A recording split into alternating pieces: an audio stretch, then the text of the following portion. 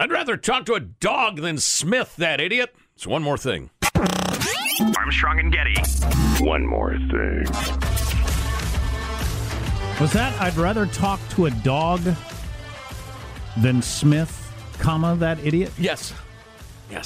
Was that not clear from my I thought when I first heard it, I thought I'd rather talk to a dog than Smith, that idiot, like smithing someone is something you do to someone. It could I'd rather talk to a dog than Smith, that idiot. Than Smith, that idiot. Should have bigger paws would have been good. So between the show and doing the One More Thing podcast, often we take a bit of a bathroom break. And I wandered down to a different floor just so I wouldn't run into any of you people. And there's a guy in the bathroom the other day commented on my shoes under the stall. You can't do that, can you? Isn't that... That's ridiculous. Isn't that just out of bounds? Way out of bounds, yeah. Unless you're a Marine in boot camp or something. I mean, we kind of have a bit of a feeling around here that you shouldn't talk to people in the bathroom really hardly at all. Around here, I thought that was universal. Yeah. There's no talking or eye contact in the men's room. No, it's as big a divide as afflicted America in 1861. Talkers versus non-talkers. But this hey, what's up, buddy? The minute he sidles up to the urinal. But this particular person, very nice guy, but was terrific guy. Commenting on my shoes. Did you get a number by any chance? Looking underneath the stall, and did he tap 3 times? Because that's a code. That's way too intimate for what's going on, I think. I have a wide stance. You remember that congressman? Oh, yeah. Got busted in the Minneapolis airport. What was he doing? He was trolling for dudes, allegedly. Yeah, which led to a bit of a national conversation about, listen, I can, try to signal a chick I'm interested in her in a variety of settings. It's not a crime. But what did he do with the wide stance? I honestly don't remember. Well, he was trying to give the let's get together signal under the stall, and it freaked the guy out, and he told the cops. What's the signal? I think he was tapping the foot in some way or something. Taparoo down there. I'm not a gay guy who hooks up in airports. I don't know. And then he deflected it by saying, no, I wasn't doing that. I just have a very wide stance. Yeah, my feet were just wide set, and they mistook that. Okay. Tapping out a tune that was stuck in my head or something. I wonder if anybody's ever tapped toward me and I just didn't even know it. I didn't get it because I was unaware. I'm utterly clueless. Yeah. I just don't find the bathroom a sexy place. I can't have sexual thoughts in the bathroom. It's gross. I can't Keep your bathroom cleaner. I can't combine the two worlds. Why don't you my home bathroom I could, but I mean, clean that thing. A public restroom, to me, there's nothing sexual or sexy at all about a public I just restroom. want to get out. So I have none of those. That part of my brain is completely shut off. Yeah. If I'm in a public restroom. Yeah. It's a sickener. Yeah. So anyway, there I was down on a different floor, and I walked by one of the offices. There are dozens and dozens of business. Well, there were in this building, and it was on the 3rd floor where they got a really cute receptionist, which I know because it always bothered me that she could see me walking down the hall and would know I was using that floor's bathroom. Do you do your sexy walk? Do you know why? So I wouldn't run into any of you people. My sexy walk. Trust me, I do not have a sexy walk. But I passed by, and it was dark, and I thought they were back to work, and I looked in, torn down to the studs. That business is gone. Wow. Gone, and who knows if it will ever return. And then the other thing, there's a law firm right down the hall from them, and this is so stupid, but I have this long-running fantasy, because it's a law firm, it's like... Dewey, Cheatham, and Howe. Smith, Jones, and Holmes, or whatever.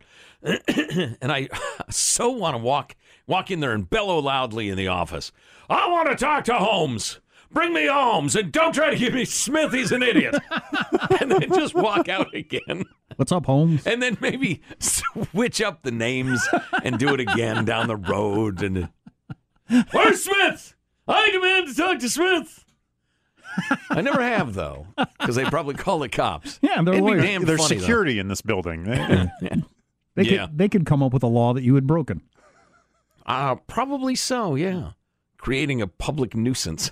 Of course, man, if that was a crime, I'd be doing life. Yeah, so it's a little scary walking around here, the number of businesses that ain't here Hell anymore. yeah, everywhere. Yeah. And every single business, it's everybody that worked there, the receptionist, the boss, everybody in between, and the rent they were paying to the building. and the electric bill they were paying and the parking spots and then the cars driving here and stopping at the gas station and it magnifies so quickly. Well, and the janitors probably had their hours cut in half. I mean, there's a huge ripple Absolutely. effect. Copier paper purchased and, just everything. Yeah. Yeah, there's so much multiplying of a single dollar earned. I can't remember how old I was, but learning that in basic econ, it had never occurred to me that, the dollar that I earn and give to the grocer, they go and get a haircut. Then the guy with the haircut, he buys a house with whatever. How economies grow like that. It's quite amazing. Economic intercourse. There you go. There's a great, it's not a joke exactly. It's an illustration of something that, how does it go? It's like a guy shows up. Oh, how does that work? And taps his foot under the stall. And you find love. Love blooms in the stall. Love? Sure. So how does it go from there? Well, no, it's the one where the guy shows up and he has a $5 bill. I can't remember. And he goes and he or is it like a check, a bad check for $5? I can't remember. And he gives it to the hotelier, or he pays a hooker. Then the hooker pays the hotel guy. But somebody owes money, but it goes around and everybody gets their money. I can't remember how that works. Damn it. It's a really good story. It's an important story. Wait a minute. You're actually going to Google it? I'm going to see if I can find it. What are you going to Google? I'm really good at this. I just throw a bunch of terms. I don't think you have enough details to Google anything. Just Google hooker. See if you Hang get on a anything. second. I'm telling you, I can find anything. So Sean and I will discuss this. When the people are There it having their sexual escapades Here in the it is. bathrooms, I'm telling you. does the sex happen at the bathroom? Yes. Or do you meet there and go somewhere else? There aren't industry guidelines and standards that they all, say maybe sometimes it'll be the hey, my car's right outside, or maybe if it's the bathroom, sure, why not? I don't think there's an industry standard that they all adhere to beyond the universal knowing that the tapping is a code, I guess. I remember when that story broke, it being a airport bathroom. I thought airport bathrooms are so busy and crowded and just, I don't know, I just can't even imagine it. Oh, no. There are a few things more disgusting than some airport bathrooms. Some airports are incredibly, and if you travel a lot, you know this, are incredibly good at keeping their bathrooms clean. They're really conscientious about it. Some are just nasty. What is the airport? It's freaking disgusting. I'm trying to think. It's somewhere I go. And they regularly have a gross bathroom? Yeah. It's just, you can tell they clean it about a quarter as much as some of the other ones. But anyway, here it is. Here's what I was trying to remember.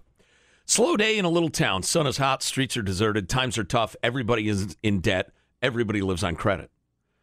On this particular day, a rich tourist from back west is driving through town.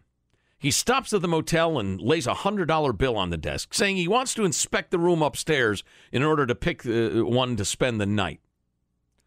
As soon as the man walks upstairs, the owner grabs the bill, runs next door, and pays his debt to the butcher.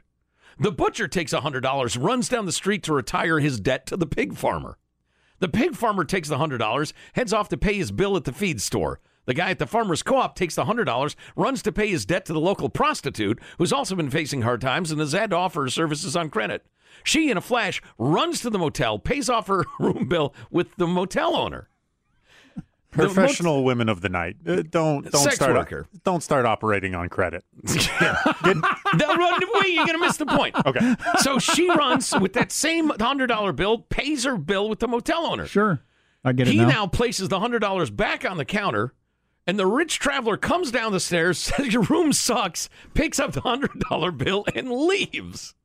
Now, no one produced anything. No one earned anything. However, the whole town is out of debt and looking to the future with much optimism. And I don't see a flaw in that. I know. Is there a flaw in that? Well, I could read this to you. I mean, everything being $100, but just in general, Isn't that hilarious? how does that not work? There are several ways, according to economist Jeffrey Rogers Hummel. a great story. I know, isn't that hilarious? There are several ways to think about this intriguing example, but they almost recognize that these transactions have made no change in any of the parties' net wealth. True, at the beginning, each resident had a $100 liability, but each also has an offsetting financial asset of $100. At the end, they all have neither, so the $100 bill acts as a clearing mechanism. I don't follow that. Everybody owed $100, and everybody was owed $100. Oh, right. And so it just like everybody passed it one to the left, and now nobody owed anything, which is just bizarre. But that's a much better situation to be in. If you want to think of the town as a distinct economy, then the rich tourist has temporarily increased the town's money stock by $100. In effect, he has made a short-term loan of a new $100 bill, increasing liquidity. The $100 provides the residents with a medium of exchange that allows them to clear their offsetting debts. Or if you broaden the economy to include the rich tourist, his short-term loan has provided liquidity through increasing the transaction's velocity of money. If the rich tourist hadn't provided the loan, any of the residents could have accomplished the same result by borrowing $100 cash from somewhere else. No new final goods and services were produced. They had been produced already. But borrowing from the tourist may have cost less interest, 0%, than otherwise. That is a really intriguing story, though. I'm ignoring the possible complication that the hotel owner only gets a 0% loan by embezzling. He used the tourist's deposit without permission. Either way, the $100 cash would have been unnecessary if the residents had a central clearinghouse. The fact that the hotel owner seems to know that the $100 bill will come back quickly, well, that's no. That's now you're no fun. Yeah. Nonetheless, the example illustrates Mises' point that increases in the efficiency of the clearing system reduce the demand for or increase the velocity of money. A clearing system is an alternate way of providing medium of exchange services. Okay, now we're getting really into econ stuff, but that is fascinating. That story's always amused the hell out of me. I just couldn't remember exactly how it worked. I agree with Sean, There's a though. prostitute and a pig in a hotel. Yes, that's it. I agree with Sean, though. Hookers probably should not get into, you pay me when you get around to it. Yeah, I'm worried for you. So Yeah. I don't think it's a good long-term plan. Yeah, I guess not getting paid is quite the problem for sex workers. I don't have, to use some of the other examples, I don't have like just an unbelievable need for pork. Just like more than I've ever wanted pork in my life. And then as soon as I get it, I never need pork for a long time. I'm fine now. There are a number of reasons that the whole sex worker thing is different than the other transactions. Oh, yeah. Yeah, exactly. I'll be back for more pork later. I've gone from ravenous interest in something to none whatsoever. Yeah. At least not for a while. Yeah. What a great story that is. Yeah, it's funny. I was once in a bathroom stall next to a tap dancer with a wide stance, and I couldn't figure out what he wanted. Did you find love? Confusing. Well, I guess that's it.